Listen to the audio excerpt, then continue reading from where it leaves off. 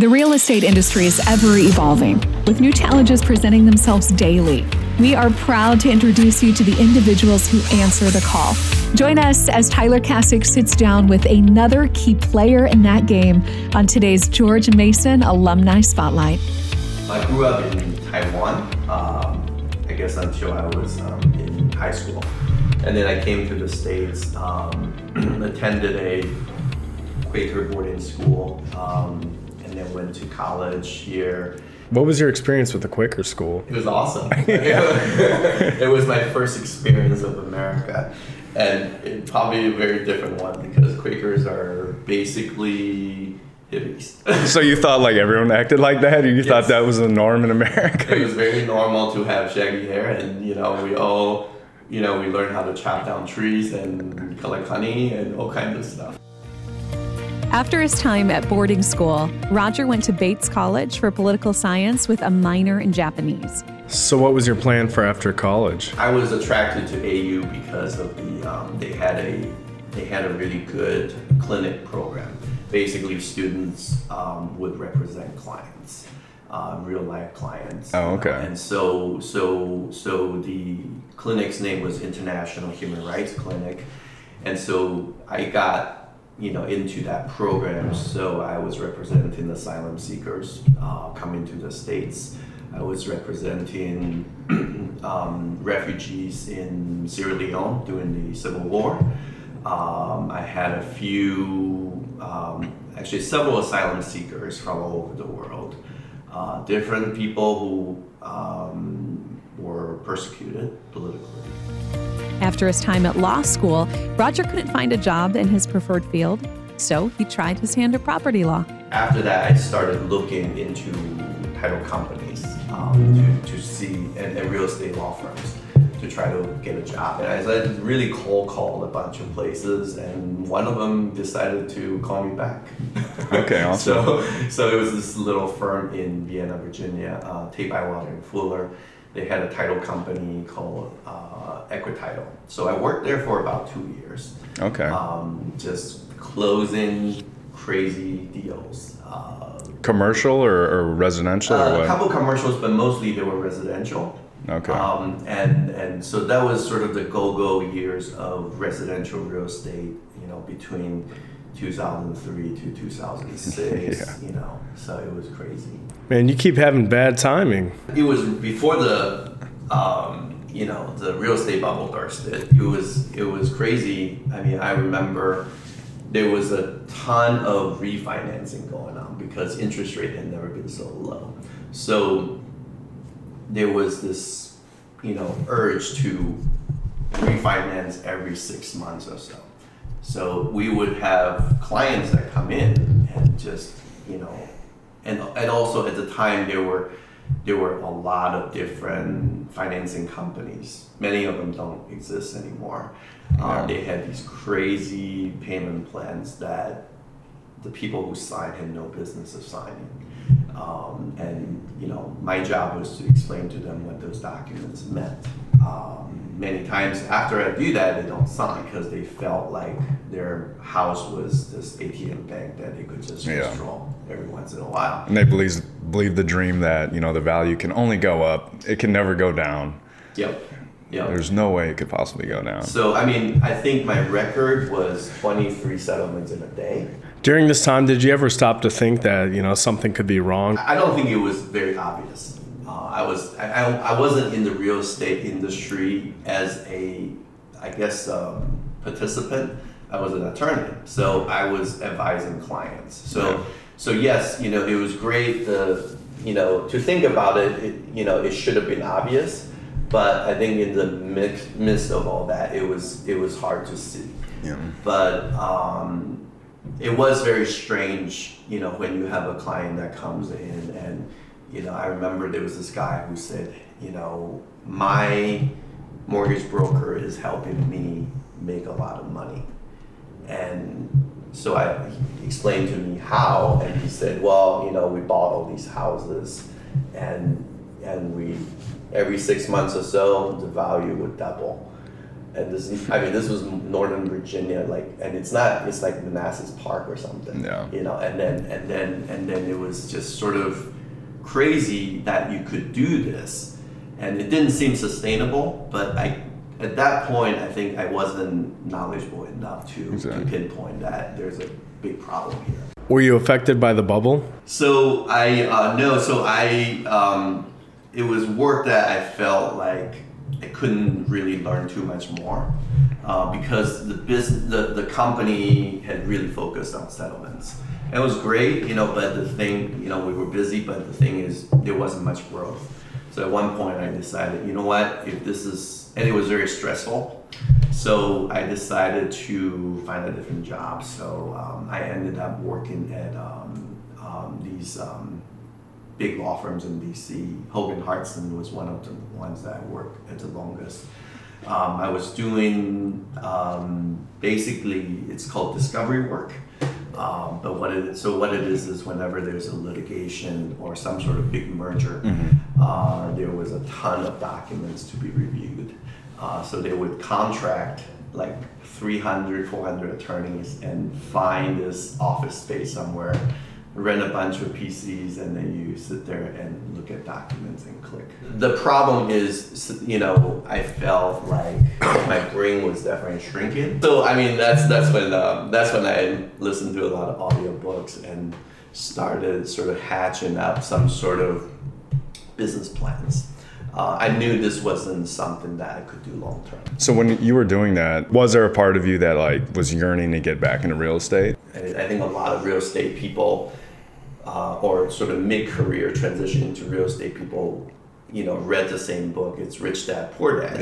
Yeah. And that, it sort of made me realize, well, it's great to be a professional, but, the better you are, the more successful you are, the busier you get. So I wanted to figure out a way to sort of decouple the money and time, connection. Yeah. And I wanted to figure out how to invest in real estate. And I remember from my previous job as an attorney, real estate attorney, a lot of what I did was analyzing a situation, and then I would advise the client what to do. Or give them the options, but I never made any decisions. And so that was kind of bothering me too. So, at that point in my life, I wanted to, because of my daughter being the sort of the motivation, I felt like, okay, I want to do something that, I own up to the decisions. Okay, if I make mistakes, forget it. It's still me. Yeah, there's only one person to blame. There's only one person. Yeah, and then also I wanted to do something that I could create something, and that would be more lasting. And I wanted to build a system that would allow me to have passive income even if I don't have a job, because as you can tell, up to this point I sort of had to create my jobs, or I was never sort of a W-2 employee. I always had to sort of make my own way. Yeah. And so that process actually helped me realize, it's not too bad. I could always figure something out. So I didn't feel the need to get a W-2 job, because I feel like, okay, stability is, people's definition of stability is different. For me, I can always figure something out. Who drove this, entrepreneurial spirit in you?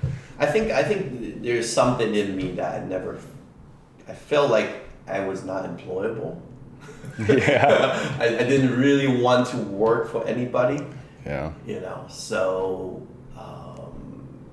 so I think it's, maybe it's my fault. I just can't work for somebody else. So after your career in clicking, where'd you end up? When my daughter was about 5 months, my wife went back to work. Okay. Part-time, and she had a condition. She said, I want to go back to work. I love what I do, but I also don't want to put her in daycare.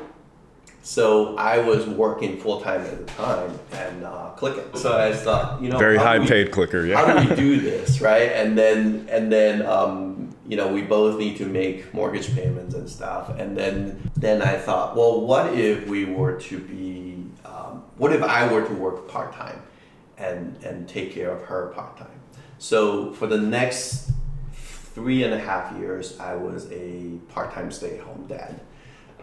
So I was working 2 days and then spending 3 days at home with my daughter. And it kind of, the first, year of a child's life, they sleep a lot. So it allowed me to really think about how I wanted to start my own business. Yeah. Yeah. But I knew I wanted to do real estate. So I thought, how do I do this? There wasn't, so we had some capital, but then I also discussed with my family, and I said, hey, what if we were to build something for the family that, that can not necessarily pass down, but just create some sort of residual income for everybody, and see where it goes. And I said to them, hey, but I'm just this lawyer guy who doesn't want to practice law anymore. But then I said, but do you trust me? Yeah. And they said they do. So I said, okay, so give me some time to figure this out, and let's build something.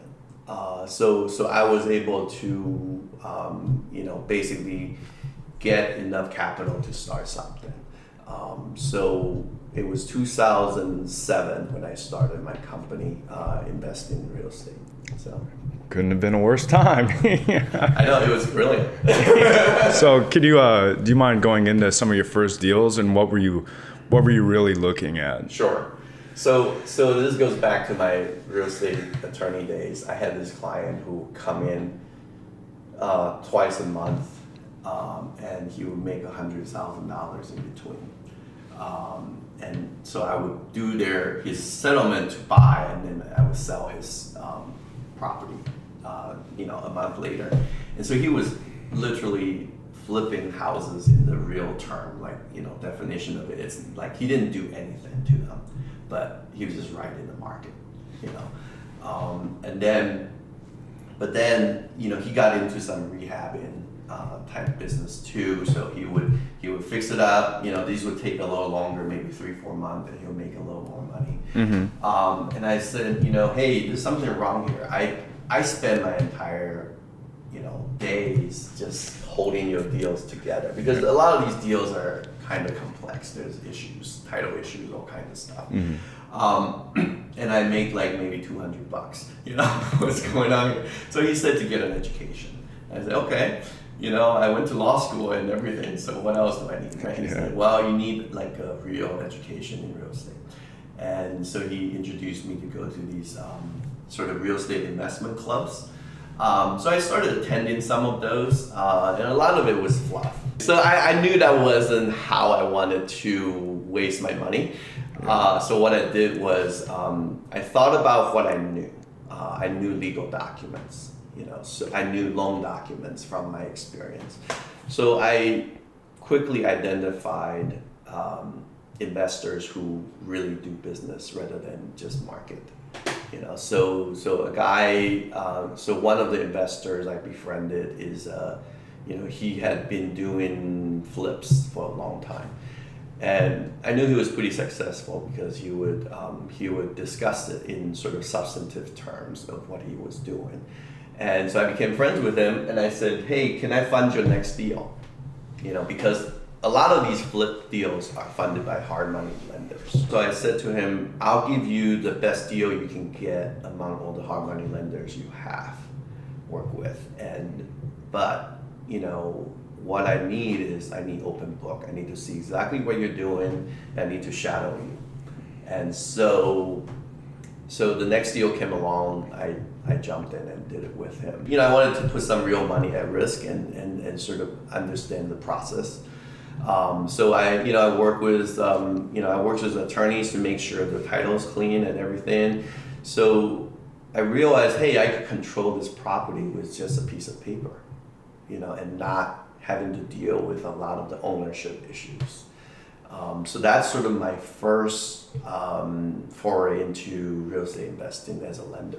I think the thing is, as a lawyer, when you train as a lawyer, you think worst case scenarios, and you're like afraid of a lot of things. I'm very risk averse as an entrepreneur too, but I knew that I could sort of slowly grow my risk tolerance. So I figured, okay, this is what I can do. If I were to lend an investor, 65% loan to value ratio. If the market crashes, it has to go down 35% before I start having to worry, right? So that's one thing. And then the second thing is I knew I didn't have the skills and experiences to fix a house. So why don't I work with somebody who's more experienced and learn vicariously through that and have him pay me while I'm doing that? So that was the idea. And it turned out to be a very fruitful experience. Mm-hmm. I'm still very good friends with the guy. I actually just did another loan with him last month. Oh, nice. So it's become a lasting relationship. A lot of times people look at hard money interest rates, it's rather high compared to conventional banks. But what it is convenience and speed and service. So for my friend who does this, he does probably 3 or 4 houses at a time, and he's very, very efficient. So he would be in and out of a deal in like 4 months. So what he pays is basically my closing costs, and then like 3 or 4% the money that he borrowed from me. After a while of learning, Roger tried his hand at flipping a house on his own. This was 2008, around 2008.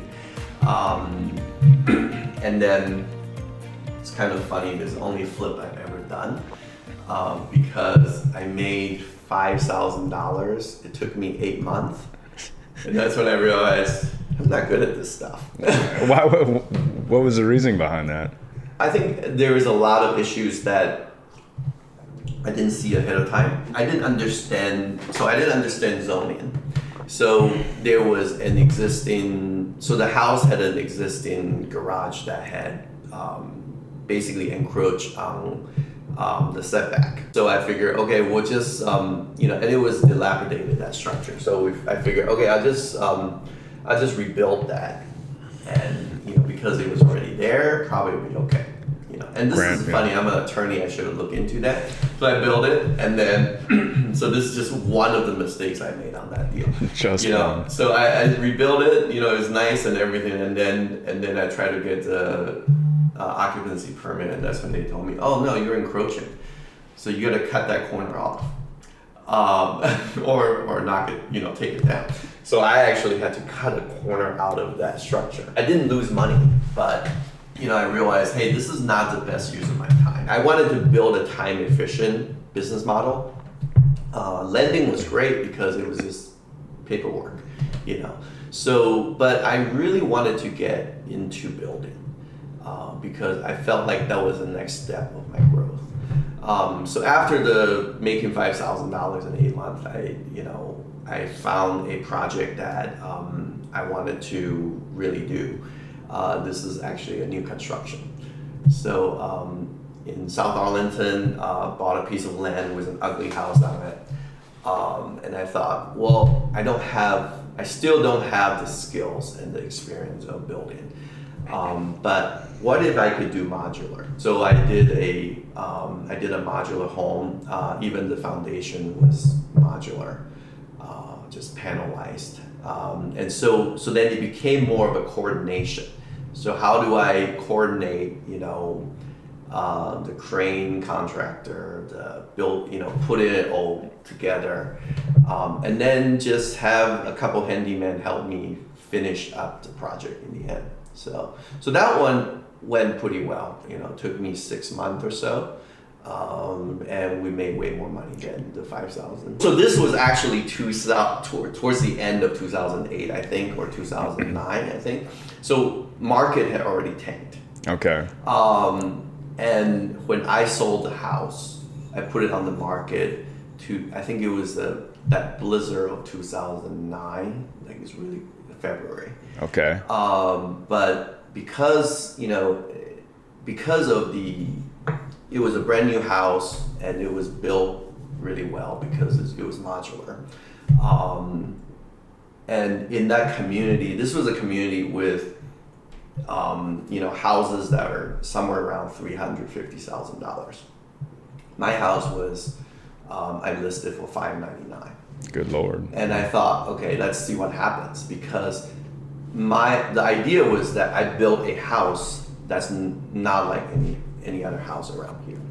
So if you want a house of this quality, you had to go to a different zip code, right? So I was trying to capture maybe a buyer who can't quite afford a house in a different neighborhood, because at a different neighborhood for this quality house, you probably have to pay $700. Yeah. And so, so in the middle of the blizzard, I was able to sell this house in 6 weeks. So, and it was a recession too, so it worked out. So Roger, what brought you to George Mason? So at this point, my brother was working with me, and I said to him, I said, hey, this was fun. We made some money, but let's not build just any other house again, because anyone could do that, right? So this is when I thought, okay, why don't we go really green? Okay, so we started planning this passive house. That's what it's called. It's a German standard for high performance homes. So we took a course doing that, and that's when I sort of got really deep into building technology, green building, materials, and all of those things. And so, we did this project in 2009, actually started in 2010, I think, 2010 and 2011, also in Arlington, South Arlington, right by Columbia Pike. So this was a big gamble. We spent about $1 million on this house, thinking that it would sell like hotcakes because nobody else builds like this. Can I ask real quick? That was all cash. There was no debt. At that point, it was all cash. Yes. And so then but the thing is, market wasn't there. So we put it on the market for $1.25. We got a lot of interest, just because it was the most efficient home in Virginia, basically, at that time. A lot of press about it, but then, when it came to somebody buying it, people were skeptical, because, it was just something so new that they couldn't quite understand. So we ended up renting that home to a family that worked for the Canadian Embassy. But that made me realize, hey, I took a really big risk, and I was okay in the end because I got rental money. My plan B worked, plan A didn't work.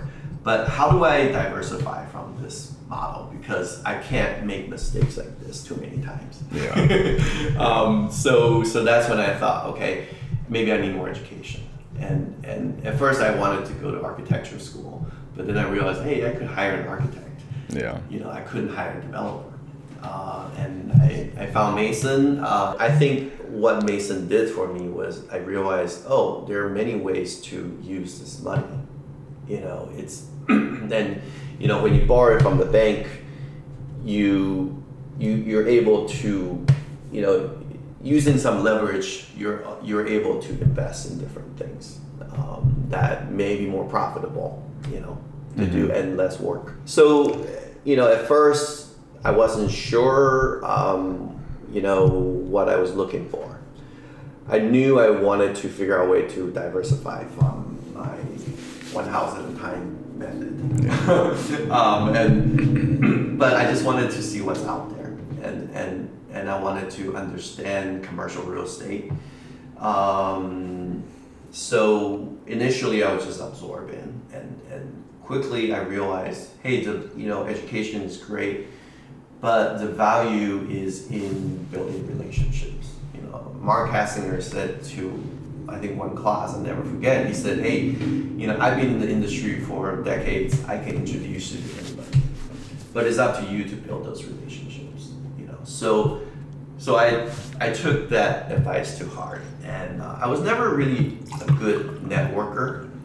I I would say before that, and then I realized, oh, this is what you got to do. You got to, you got to really build relationship. It's not just about passing business cards out. Yeah.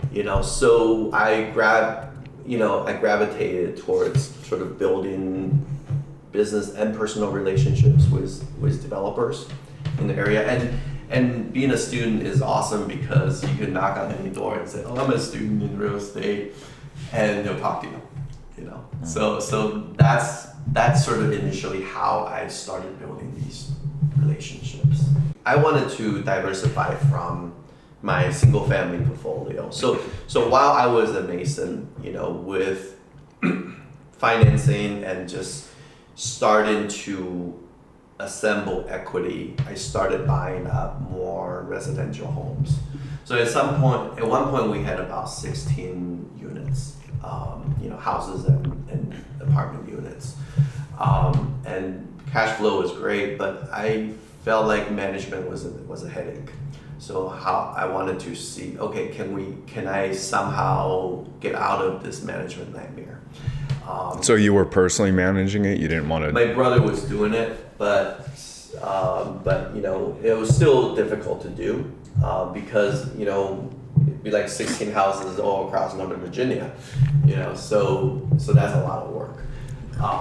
And so we decided, maybe we need to look into multifamily.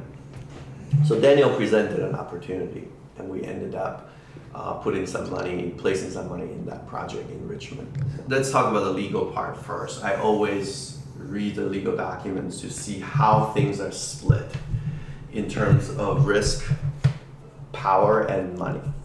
Okay? In every situation is about these three things. So as a limited partner, a lot of times you have very little power because you're not driving the ship, okay? And then you have some money because you're getting paid first. You're a preferred investor, preferred equity partner, okay? But then you have very little control over the situation. So I would say, depending on the kind of investor you're working with, I would sort of adjust my expectations in each scenario. So, for example, I also work with more established investors and developers. And when I work with these guys, they may own like 39 shopping centers in the area. I know they have way more control over data, over markets, and they have way more experience than I do, especially retail. Retail is a crazy, crazy game. I don't know how that works. I have rudimentary understanding from MRED, and I can analyze the financials. But I need to make sure that, okay, in this situation, I don't really want too much power because they can do it way better than I can. But in that situation, I need to make sure that, okay, I know these people really well and that I can trust them. So you sort of research on track record, and obviously personal relationship matters a lot. It's sort of like, okay, I'm placing my money with a friend now. How do I make sure he's going to, he or she is going to manage it well? And I don't want it to affect our personal relationship, and then you need to make sure you get adequate return, because I have investors to answer to too. So I need to make sure, okay, is it preferred returns or is it tax benefits that we want? So it depends on sort of a mix of issues. So you have to look at all of that. And I think every equity assembler, that's kind of what I do now, has different ways to look at this stuff. And we're not like Wall Street guys that just puts down a ton of money and sort of plays all these controls on different things. We're basically a small family shop, and we will work with people. But a lot of it is personal relationship. Roger, can you tell us about your foray into the Airbnb space? At this point, I went to Paris with family and stayed at an Airbnb because we had 14 people. And it was a really good experience. We were able to find a place that was very central, had more room for everybody. And so a week later when I came back, I thought, why don't we try this Airbnb thing, see if we could get more return on our investment. But we had no data on this. We didn't really know what would be the price point, sort of a per night price point to rent this at. But we thought, okay, maybe it'll be more profitable than long-term rental. So we decided to convert one unit. We furnished one unit, went to IKEA, bought a bunch of furniture, set it up, put it on Airbnb. And this was just one of the 3 units. And we tried it, and it was very fast. Like, I think the third day that we put it on Airbnb, we got a booking. And then that's when we're like, crap, this works, right? So how do we make sure that we have a management system, we have a person who is responsible to and reliable to do the turnovers, basically cleaning services and things like that. So it became a logistic issue, and then because we thought, okay, the money works, we started thinking about turning the other 2 units into Airbnbs as well. So eventually we were able to turn all of them. But, legal issues are always a problem. So we researched this, I knew that Commonwealth Virginia had recommended, to all the jurisdictions, charge 5% for transient occupancy. That's what it's called. Okay. And this is a law that's been around forever. Okay, this is nothing new. Airbnb, actually, if you think about it, it's nothing new. There were boarding houses and stuff in the past too. So short-term rentals is nothing new. But what it is you have a lot of hotel lobbies. Of course, that do not like that. Because, we do operate at a slight disadvantage because we don't have all the, overhead and things like that. All this stuff. But it is a different experience, but I look in, so I think strategically, on a legal sense, you need to make sure that there's there's always going to be some regulation coming down the pike, but you need to be aware of that. So, I've told the town that, hey, just let me know if there's conversations about this coming up. I just want my voices heard. But also, Occoquan is its own incorporated town.